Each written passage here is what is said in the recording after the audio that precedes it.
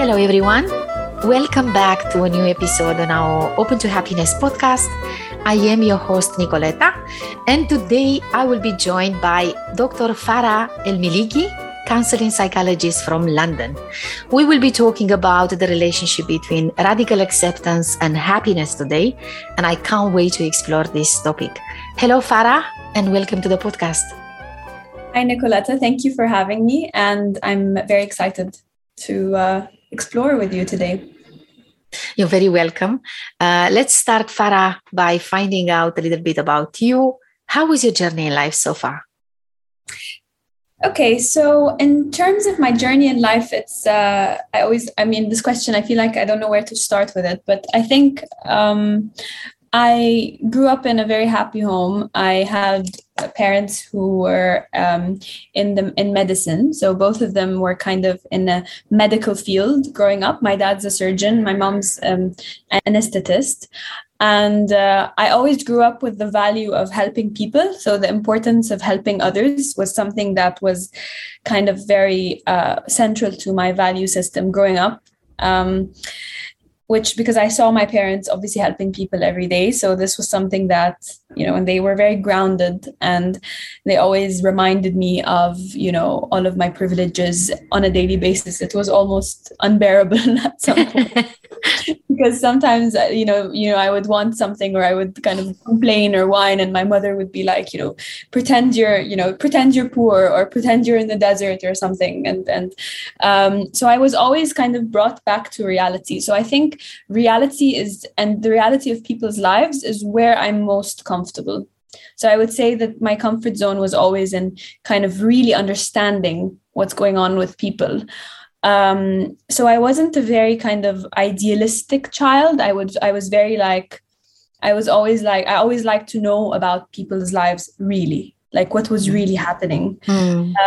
So this was something that started off my interest in psychology. And then all through school, I was kind of a good student. Obviously had my teenage years that were kind of confusing and weird, which is, I think, normal. And then I went to university and I studied psychology as a bachelor's degree. I was infinitely interested in Sigmund Freud, and I was very interested in, all of the kind of interesting theories he had about the human condition. It was really exciting at that point. It was like the fact that he, integrated these psychosexual stages. I always thought, wow, that's so strange, and the defense mechanisms and all of that, and then studying a little bit about humanistic theory and what makes a good counselor. So all of these really kind of understanding psychology on this very interesting basic level was very exciting for me. And I think it's exciting for a lot of students. And then I graduated from my bachelor's degree, and then that was all in Egypt. So I was living in Egypt most of my life. I'm Egyptian. And then I graduated and I started working in a psychiatric hospital as an assistant psychologist for 2 years.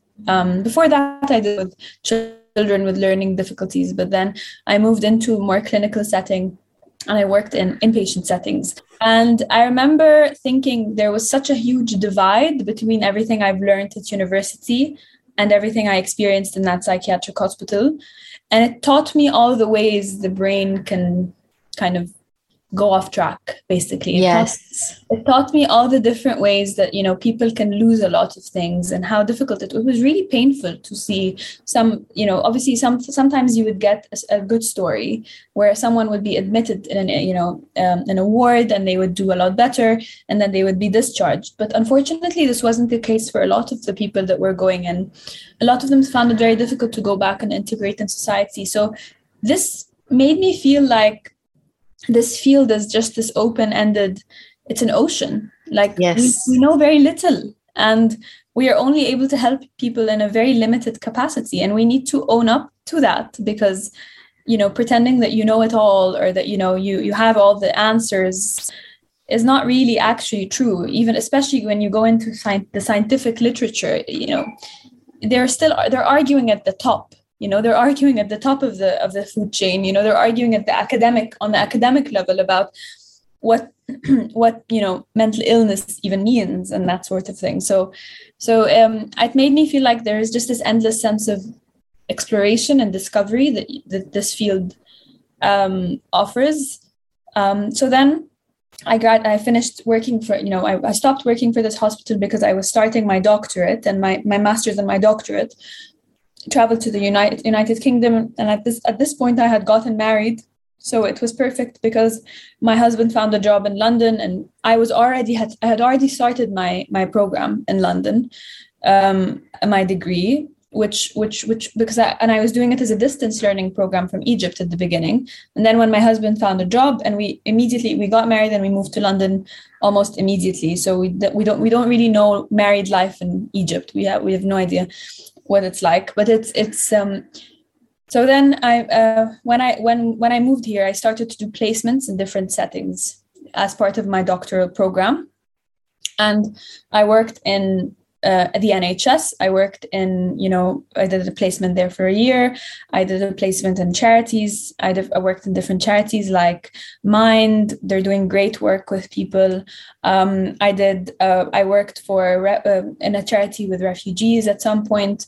I worked for the psychosis therapy project at some point, which is a project that's based in central London that's dealing only with people who present with psychotic illness and psychotic disorders.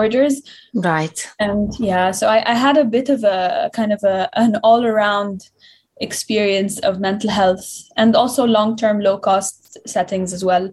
When I finished and I graduated, I started to do my own private practice, which is still running till this day. And I'm also working for the NHS in East London. So that's me. I really didn't want to kind of go into more detail because I can talk forever, but yeah, you are a great speaker. Thank you so much for sharing this. I mean, it's a beautiful journey starting in a happy home. So happiness has been obviously part of your life. That's so important. Maybe we can learn a little bit from you.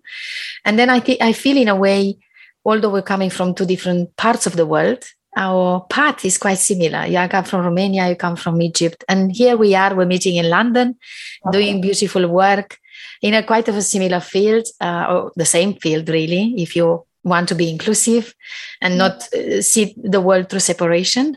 Yeah. And I'm starting in palliative care, you're starting in a psychiatric unit. It's quite heavy for us young women, yes, being exposed to the nature of human life and human suffering. Yeah. And we're learning a lot, and we're passionate of supporting others. There's something in my past, obviously, that inspired me to be a psychologist as well. Such a beautiful way. So what's your relationship with happiness now when you look back from this moment in time?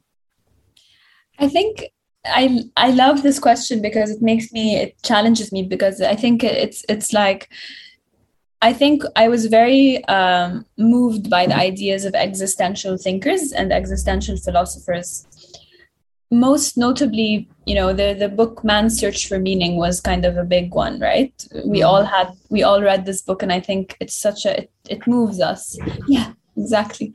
I have it here. Exactly. It changes our life on some level, because yes, I think everyone has had this experience. I don't know a single person who read this book that wasn't completely moved by it. So I really recommend it because it taught me that, suffering is inevitable, that life will present us with some suffering, that it's of no use to say that suffering doesn't exist. It doesn't make sense.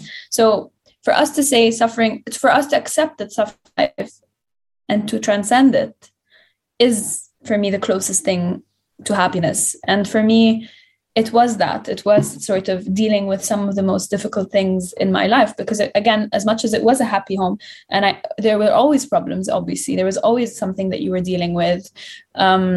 When I moved to a new country, I was confronted with a lot of my own kind of delusions about who I was, yes, and who I am in society, and you start to live with a lot more humility and a sense of your own kind of smallness in the world, but being okay with it. Yeah. Mm-hmm. So being okay with being that small person in the world, you're not constantly trying to be a bigger person. You're not always trying to kind of be on that defense, trying to make something bigger of yourself, to protect yourself from the world. No, it's about actually kind of accepting some of the the difficulties and some of the insignificance of what you're going through. Sometimes it doesn't always have meaning. Sometimes you go through things that don't really mean a lot, and you just have to find a way of finding your way back home to this sense of happiness and the sense of acceptance of what life can give you. So I think happiness has a lot to do with being okay with the darkness, and being able to transcend it, because I don't think it can exist without, light can't exist without dark, right? Wow, that's powerful. Yeah. I love it. Very beautifully said. I think in a way, this is why I've started this podcast a couple of years ago, because very often we get trapped into our programming, into how we've learned to function automatically, into the drama of this world, into the structures and institutions and shoulds and must and have to and ought to, it's all there in every single one of us. It's part of our journey. It's part of our conditioning.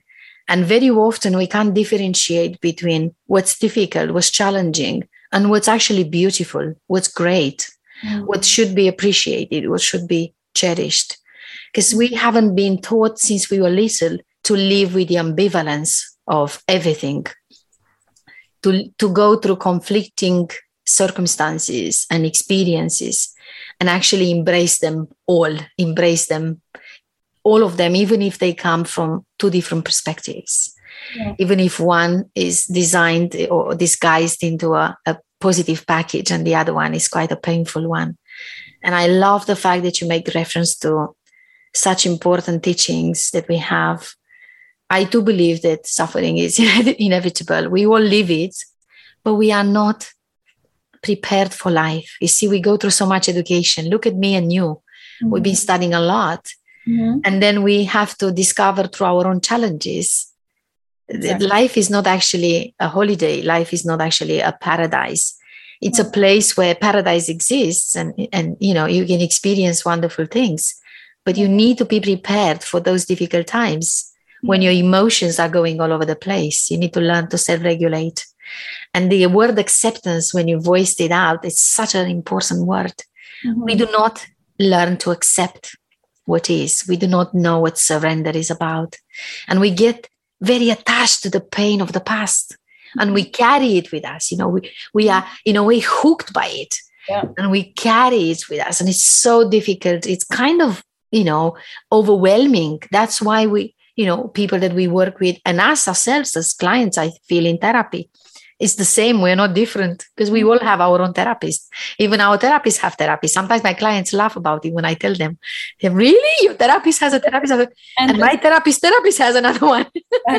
Yes, exactly. Because we all need it, Yes, we all need it. And it's important to kind of understand that this is a great point of connection with others, like accepting that we're all in this and we're all going through a lot. It's not like someone has a perfect life. This concept of a perfect life doesn't exist. And if it exists for a while, it won't exist forever. Yes. So it's this idea of the transience of happiness. It's almost like, it's there. But I also wanted to talk a little bit about this because you mentioned being stuck in the past as something that's kind of like a default mode that we all fall into. This idea of like going back and thinking about, you're not really remembering the event in all of its detail, whatever it is that happened to you or whatever it is that was kept on happening to you. It doesn't have to be one event. Obviously, it could be chronic abuse. It could be chronic something. It could be something you've been through for a long time.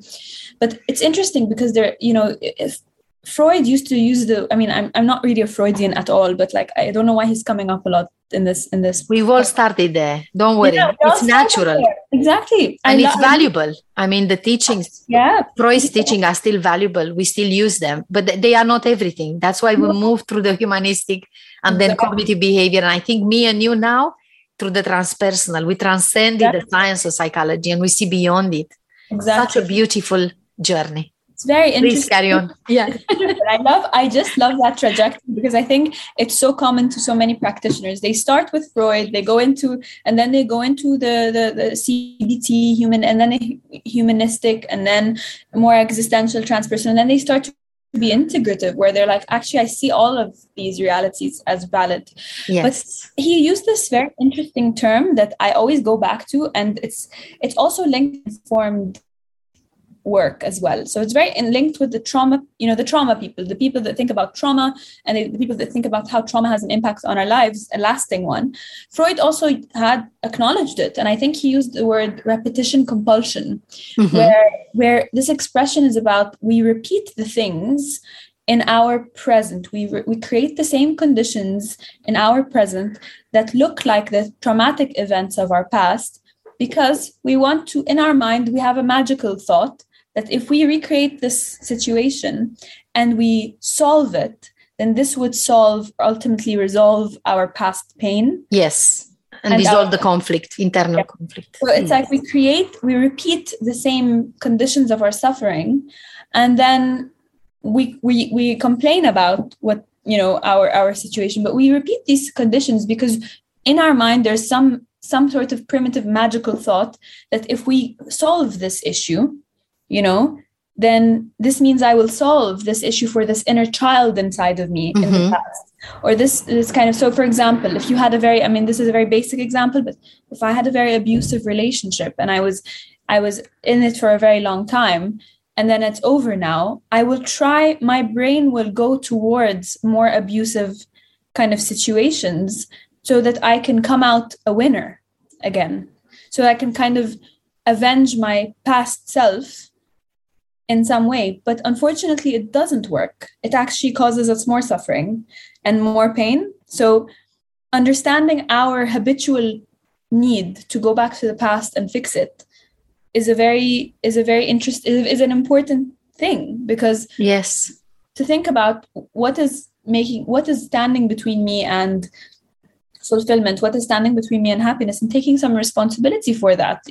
How am I creating the same conditions that led me to the suffering in the past? So I think what you talked about about living in the past made me think of that. Yeah, very, very insightful. Thank you so much for that. Because in a way, after Freud, even Jung spoke about it a lot, talking about the collective consciousness, how we actually transfer what's been going on in the past into the new generations. And then if you move past into the cognitive behavior field, then you learn that everything that you've been taught when you were little, it's now staying with you, but you can unlearn it and you can change it. You can bring something more helpful to you, more beneficial, more functional, that brings your life into an adjustment in a way. Then if you go to the humanistic school, they all say kind of the same thing, but from a different angle in the room, isn't it? They talk about the person, the potential. So this is not all of you. There's more to you. Just search for it, go within. And even how we look at the family system that plays into our trauma and everything we experience in life. I think they all say the same thing. And if we really are courageous as practitioners and we move past and we go into Eastern spirituality traditions, they all talk about the same thing, isn't it? Yes, 100%. It's about the karma. If you want to listen to Buddhism or Hinduism or even Taoism at some point, it's repeating the same action in an attempt that you can actually dissolve, become aware, become more conscious. Yeah. And whilst you're understanding what happened to your past and you create a little bit of distance from that moment of pain and you feel it inside of you, but you feel it with the experience of who you are today, then it dissolves the karma. It dissolves the need to carry this pain with you. Because now you brought a different kind of understanding to it. And at the core of my work, I call it the 7 steps of real transformation, where the understanding is the first step and the acceptance is the second one. I don't feel you can accept anything if you don't understand it. If someone comes to tell you, you must accept me like this, or you must accept this behavior of mine, you don't understand it if the people don't allow you to really figure out what's causing it and what's the benefit of it and what's the impact on you. So we're going to move into radical acceptance soon, because it's all about letting go and surrendering to what cannot be changed. But I feel that acceptance is so important, and it doesn't matter from what kind of doctrine or I don't know, theoretical model we look at life or any issue we have. I think they all converge into the same place, and they help with a different perspective to finding a bit of healing and treating whatever we're struggling with. That's my take so far. 100%. And I think I really, really see this, this transition between understanding and acceptance as the work of therapy. Yes. Like, I think this is where we are usually. Like, yes. This is where this is where we start. Yeah, this is where we start. This is where we take our issue, and then we try to understand it. And by understanding it, trying to bring some sort of acceptance to it. We won't always accept things. I don't think we always wake up saying, I completely accept what happened. Or sometimes, some days it's going to be more difficult than other days. And I think it's just about moving into that space of, accept. When I accept things, the past stops holding such a huge power kind of power over you. Yeah, it stops having this power over you, because it starts being, you start to coexist with your past a lot easier than if there's shame. For example, in my past, there's a lot of shame, or there's a lot of anger, or a lot of kind of a sense of injustice. If I coexist with this as just an experience that happened to me, I am able to move on into the future, because it's like, it's our relationship with time as well. Like this idea of like, if I go back to the past and I resolve this, and I'm free to move into the future at some point. I'm free to kind of, if I accept the past, I'm free to move into the future. I'm free to develop new options of living and new possibilities, because there's no longer this kind of call to go back to the past and fix something, because it's been already released. Done. Yeah, it's already done, and accepting that. And I think with some cultures it's harder than with other cultures. I feel like there is a sense of kind of more cultures are more okay with past is in the past, whereas in other people it's like they live in the past. It's like a kind of an automatic default of like, in the past, we live in our history. We only belong in our kind of, it's about the family history, for example. It's all about history. It's not about the future. The future is not important, It's interesting. I don't know. What do you think of that? This idea. I feel that you're right. There is a strong attachment in some culture, especially the collectivistic cultures from the East. And mine is in between the two worlds, to be honest, because we've been through communism, we've been, under the Soviets, and at the junction of three very strong empires, the Ottoman Empire, then the Austro-Hungarian, and then the Russian Empire. So when you have this kind of influence in you in such a small country, such a, limited population, you have all the influences. So I have spent years in self-reflection, in introspection, trying to understand my roots.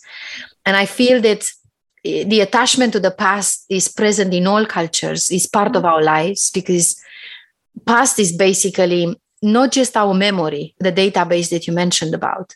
Everything you experience since you were born, because you were born with a blank brain, unless you account for what Carl Jung was talking about, which is valuable. I think we need to open our eyes to a new perspective where we understand now with the epigenetics, we know that our cells carry the memories and the experiences of 11 generations back. That's 200-300 years, of history. We have it in us. It's encoded in our cells. We don't know why we feel things, why we think things, why we react the way we react, but it might not be necessarily learned or experienced in our personal history since we were born until now. It might be part of our life script. This is what I call what happened before we were born.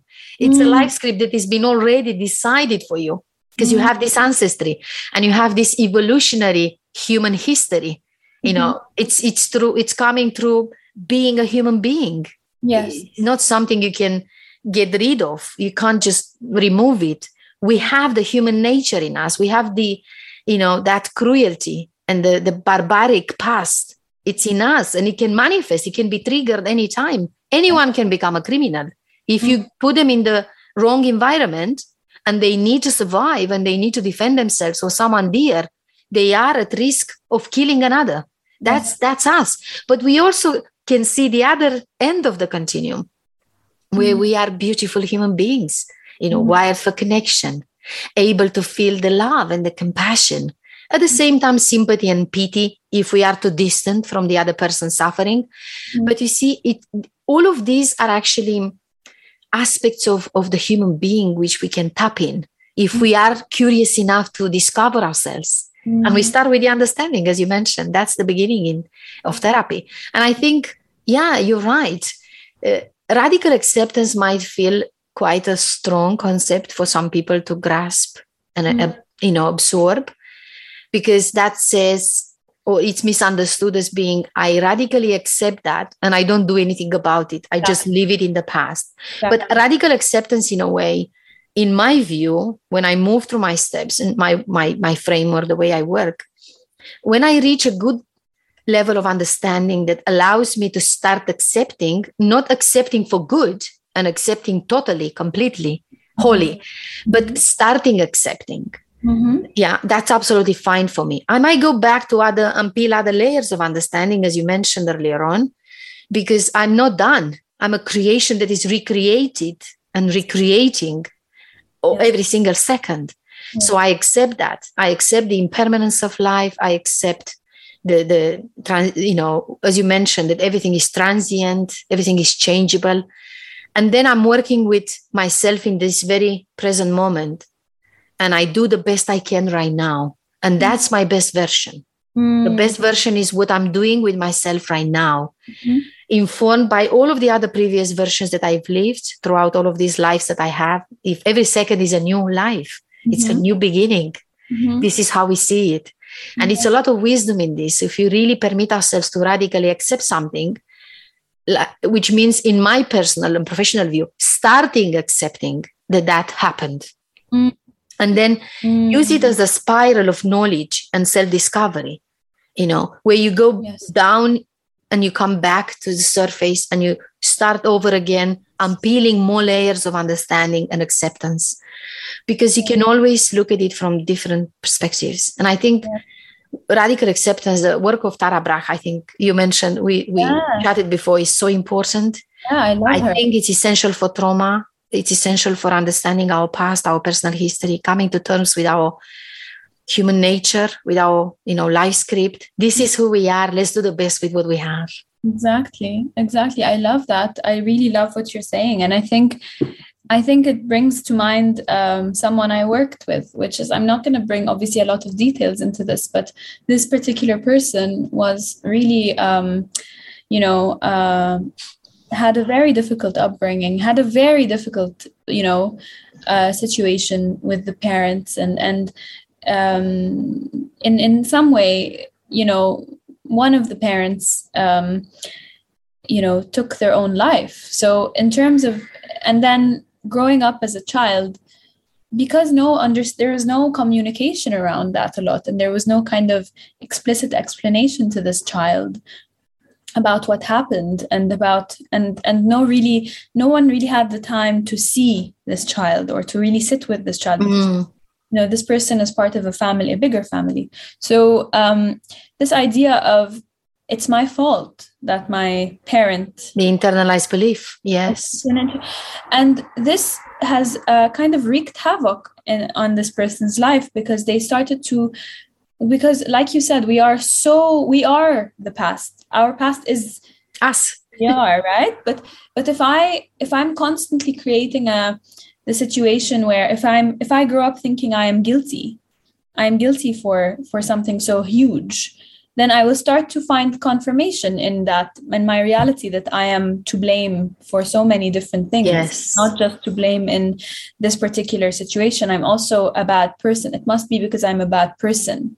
And then you start to believe, yes, I'm a bad person. And you start to act like a bad person. And you start to be that person that that you think, this is why my parent did this to themselves, So it's like, and then you start to confront this person in therapy. And it's very hard sometimes, because you start to say, okay, can we, in my mind, obviously it's very easy to be like, why aren't you accepting what happened? You know, part of you hasn't accepted what happened to you. And then this person would look at me and think, you haven't gone through what I've gone through. You don't know what it's like to have gone through this. And I think this is the problem. I think all human suffering is valid. Like, I think it's important for us this idea of comparison and distancing ourselves from other people.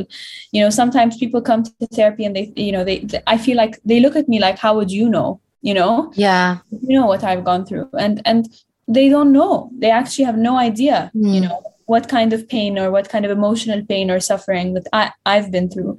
And I think because our society these days is very focused on appearance and a very focused on like the external, what you show other people. If I show other people I'm doing well, then I must be doing well. Yes. Then this idea of you know, we are growing more and more distant from others because we're starting to live with the belief that everyone seems to be doing really well all the time. And if I'm suffering, then there must be something wrong with me. And then this chimes in with all of the previous beliefs about something is wrong with me. Something went wrong in my life and I'm to blame, therefore. So it's interesting how our past, it literally interacts with our present. It's a dance, right? Yes. Like a constant dance. And one of the people in the dance is going to kind of outdance another. Another. So it's like, how are we going to, you know, how are we going to develop enough self-awareness to understand that our past puts us in a position where we interact with our present in a different way. So that it's like I see it as like a chemical reaction with the present. You know, the past and the present are like a chemical reaction. And if what's coming up from my past is pain, trauma, suffering, shame, then it's going to win over any forces in my present that are trying to make me overcome this. You know, does that make sense? Yes.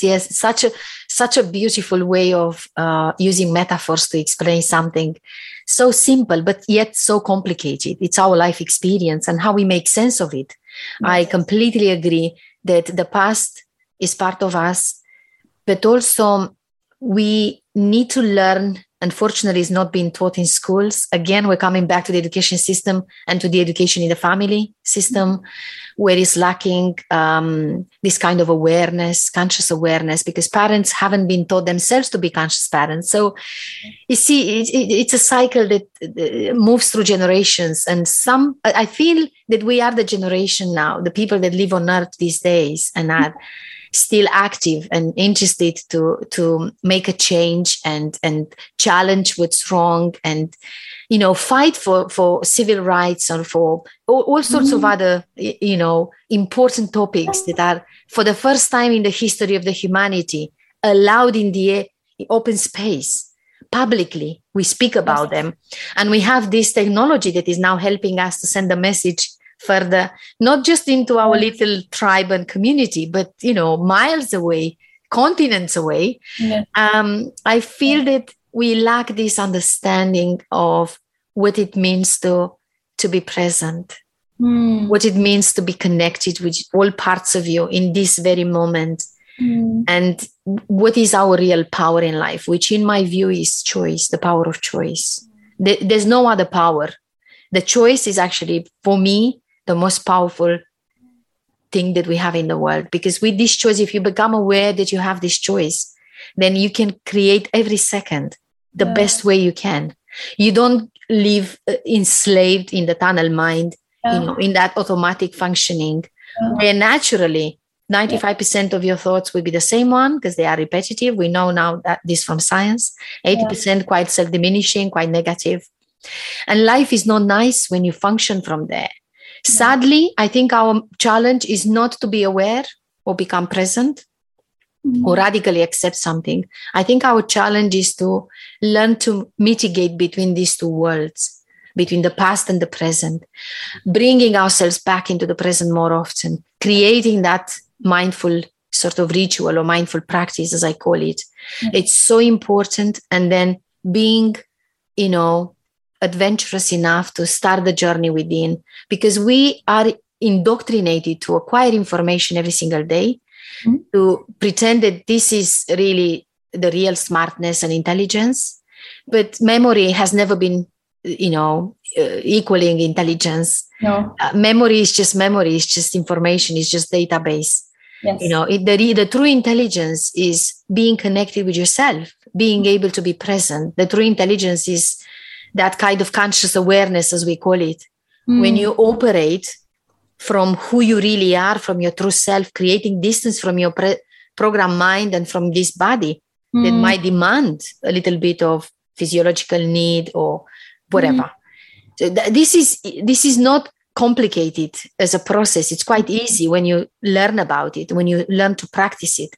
But most people wouldn't be able to allow themselves to accept the idea of, living differently, embracing life in a different way, just because, this program mind has this kind of walls created.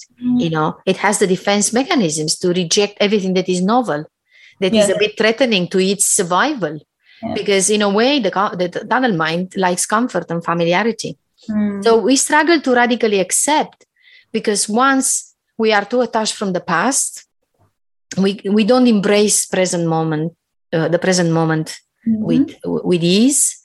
And I think at the same time, we misuse the word radical. We take it as complete, whole, full, forever, absolute. Yes. And it's not that. It's a name to reach radical acceptance one day. But it's in itself is a journey where you're accepting more and more as you understand more and more. And it's such an important step that we need to make when we awaken, because that's the ticket for joy and happiness. Otherwise, we live in pain and suffering. You said so many important things. Yeah, I know. I wish we could have 5 hours to talk about this, like Joe Rogan, do a long podcast one day, maybe. And I think one thing I'd like to kind of talk about is this idea of mitigating. You said mitigating between the past and the present, and also the future, right? This requires a lot of actually imagination and creativity, I think. This is why I always say, creativity is how you're going to save yourself. Like you're when I'm creative about, about my possibilities, if I'm allowing my brain to actually think of my different possibilities of living, then and go there and really go there, it means that I'm already channeling my energy in a certain way that is in this direction of some sort of these new possibilities.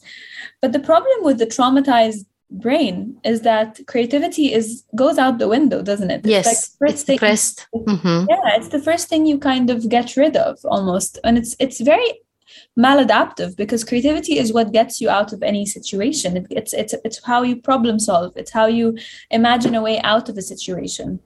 So it's interesting how our brains are sometimes wired against themselves sometimes, where it's like even the time that we need the creativity most, which is when we are suffering, is usually when we don't have access to it. So how do I find a way of tapping into this kind of creative reservoir inside of me that allows me to, like you said, kind of mitigate between the past and the present, to say I am to say that this is I can be sad and I can be happy. I can be angry and I can be, a little bit excited about something. All of these can coexist in one life. I don't need to be in a certain trajectory or in a certain kind of. So this takes a creative mind, and I think this is why art therapy and all of that is so important. Any kind of artistic outlet in general, or kind of writing, or it's so important because it allows our brain to make connections, to develop new connections, and to, like you said, slowly accept things, because nothing happens overnight, right? Absolutely. As therapists, we kind of live with that knowledge, right? Nothing happens overnight. We're very comfortable with the slowness of things, whereas others aren't. This modern world is all about now, and speed. Yes, yes. You're gonna get this done quickly, Yes. But it's we start to internalize this value system of fast, of quick, of you have to do this now, you have to achieve this now, when actually we are very slow. we are very slow. We, when we have a flu, we can spend a week trying to recover from a flu, from something as trivial as a flu. Yes. So we are very slow beings, and we need to accept it. That it's going to take time for all of these changes to slowly happen. So yeah, that's what came up to me when you were talking. Lovely. Yeah. So well said. I mean, it took us 2.5 million years of human evolution to come to this point. Yeah. And over the past 2 decades, we had a massive outburst of development, technology, artificial intelligence, that is changing the way we function now. And most likely that would be even more present in the future, in the coming years, probably in 2-3 decades. We're going to live with robots in the house. We're going to marry them. Now robots have citizenship, as you know, probably, and so on. I think we are slow because, and what makes a bit slower this process, in my view, what I'm learning in my practice and from my own personal experience, is that we are trying to change the mind from within the mind.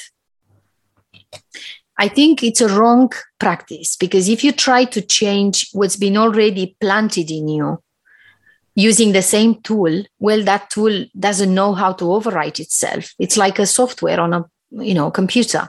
Mm-hmm. You need something else from the outside to change this one. So in a way, you need to step out of that conditioning. You need to step out a little bit of that programming. And for me, I found a terminal that allows me to mitigate between the two worlds without expecting myself to switch so quickly, like within a second, just change now, become present now. It's not working that way, because we are such complex beings, and the brain, the neurological system is such complex. We are only learning about it now. It's just the beginning of discovery. Honestly, we know nothing about this. What is this? I mean, we know nothing.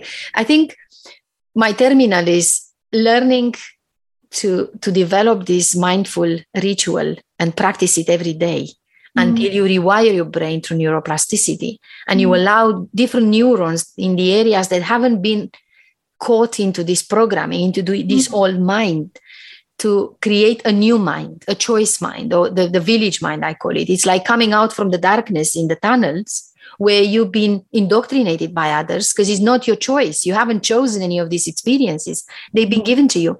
And stepping out into the light for the first time, where you can actually remove those masks that you were talking about, this falsity and pretense and, this social persona that is trying to bring the body, mind, and soul into different roles in our lives and act accordingly based on what the culture describes as being the right norm, Tara sorry to interrupt you, but Tara Brach calls this the spacesuit self, right? This idea of like we build this sense of a spacesuit self to protect ourselves from the world, and then we start to over-identify with that spacesuit self. Like we actually forget who we are. Yes, because we've never knew, since we started to be taught and programmed, we've forgotten who we were. There was loads of information added on us. So now what's active, it's what's happened more recently, isn't it? And then the most important aspects of the past, usually the most painful, we remember, isn't it? Because they keep haunting us. In a way, they come to remind us that we have work to do, that we need to take some space, create some time, and go back to the little child inside of us. In our case, the little girls that maybe haven't been developed enough to explore life. No problem. That's part of life. Yes, absolutely. We need to embrace it. Yeah. So our little children haven't been developed enough to make sense of the experience, but we can lend them our current version, our mature people. We can close our eyes, use this exposure in vitro, this visualization, and just go there and meet the little children inside, heal them, caress them, help them find the support they didn't have at the time. Allow this intelligence that we have right now to be used for our healing, for the release of all of this pain, all of this unnecessary suffering that we carry with Astro Life. So therapy is fantastic. Even self-therapy. Now I'm branching. I'm trying to move into creating a self-therapy school, a self-therapy program that allows all of those that are not in therapy or are averse therapy, or they don't want to do it, they think it's not relevant for them, or they are scared, they are frightened, to do a bit of work with themselves, provide a framework, and even provide it to those that are currently in therapy to learn to deal with the 167 hours each week when they are not in therapy, because we usually go 1 hour a week. And what defines your life is what's happening in between, isn't it? Most of the time. So, yeah, but let's talk a little bit towards the end. How can radical acceptance, I'd like to hear your view on this, maybe facilitate happiness and joy and presence? And how can we teach people, learn the magical, practice of radical acceptance? I think what you said such important things. And I think one of the things that really comes up for me when you were talking about, how do we help ourselves kind of really see who we are, I think radical acceptance, in the sense that you also mentioned inner child work.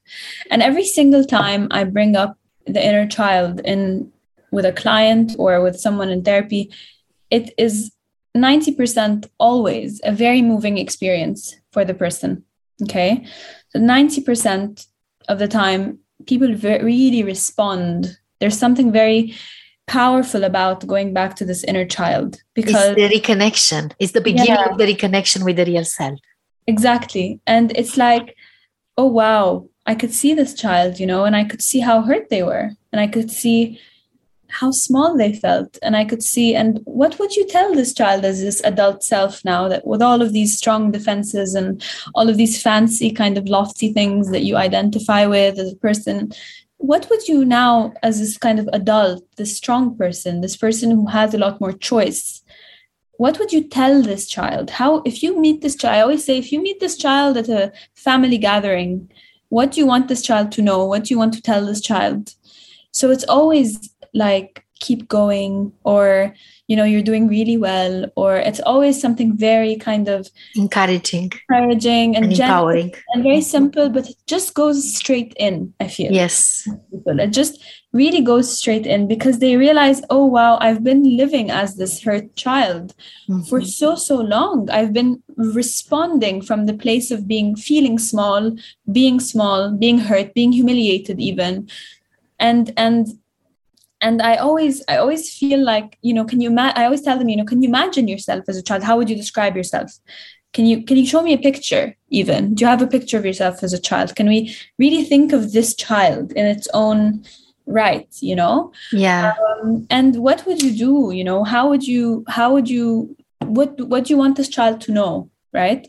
And I think this really helps, because it's always like it feels like an exhale when they do that, it's like, the release, isn't it? It's letting go. It's surrender. This is very painful. This is very difficult. And somehow through that release, they can also start to distance themselves from that hurt child and realize that they are actually a lot stronger now. They are in a position where they can support this child if it feels empowering in a way.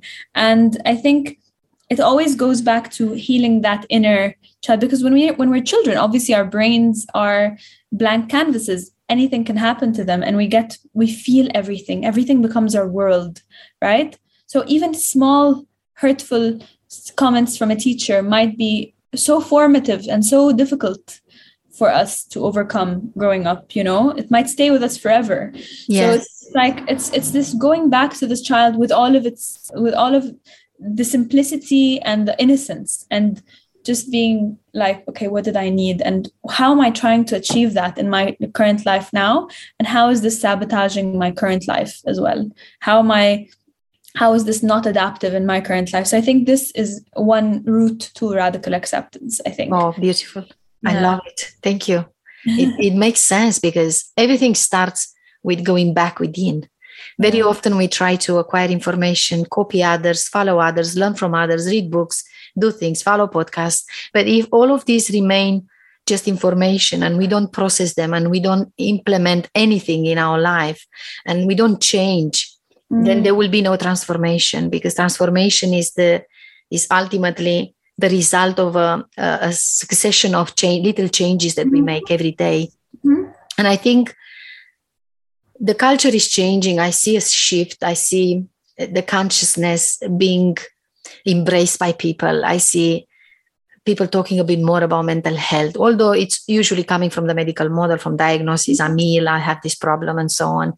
I think there will come a day when more people, masses of people, would actually listen to spiritual teachers for that piece of the message that is missing from the science right now.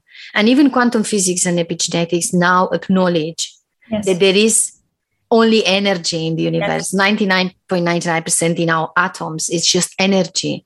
So we need to see beyond the material world, beyond the physicality. I think from my perspective, the only way to heal is to self-discover. You can't really heal something that you don't know what it is, what caused it, and what was the impact. So you need to go through your inner work. I would encourage everyone to do it. Just set some time, even if they don't have means to pay for a therapist, or they can't find other type of support. Just talk to their friends, to their family members when they have someone. Maybe, I don't know, set some time for solitude, just being with themselves. Learn a form of meditation that works for them. It doesn't have to be anything sophisticated. It doesn't have to be, anything extraordinary. Just create a mindful ritual. That's it. Stay present, change what you can control. That's in my view, because you have to accept what cannot be changed, what's not in your hands. You have to accept that. Otherwise, you're going to suffer forever. And then embrace gratitude for everything that is really good in your life, and maybe learn to let go to all of those, unrealistic expectations. I call them sometimes, because they bring so much pain. Learn to surrender to what was, work on the past, but live in the present, accept the past, extract the meaning from it, see why that suffering came on your path. What do you learn from it? And how are you going to inspire others? How are you going to encourage others to heal themselves too? I think that's the most powerful lesson for me.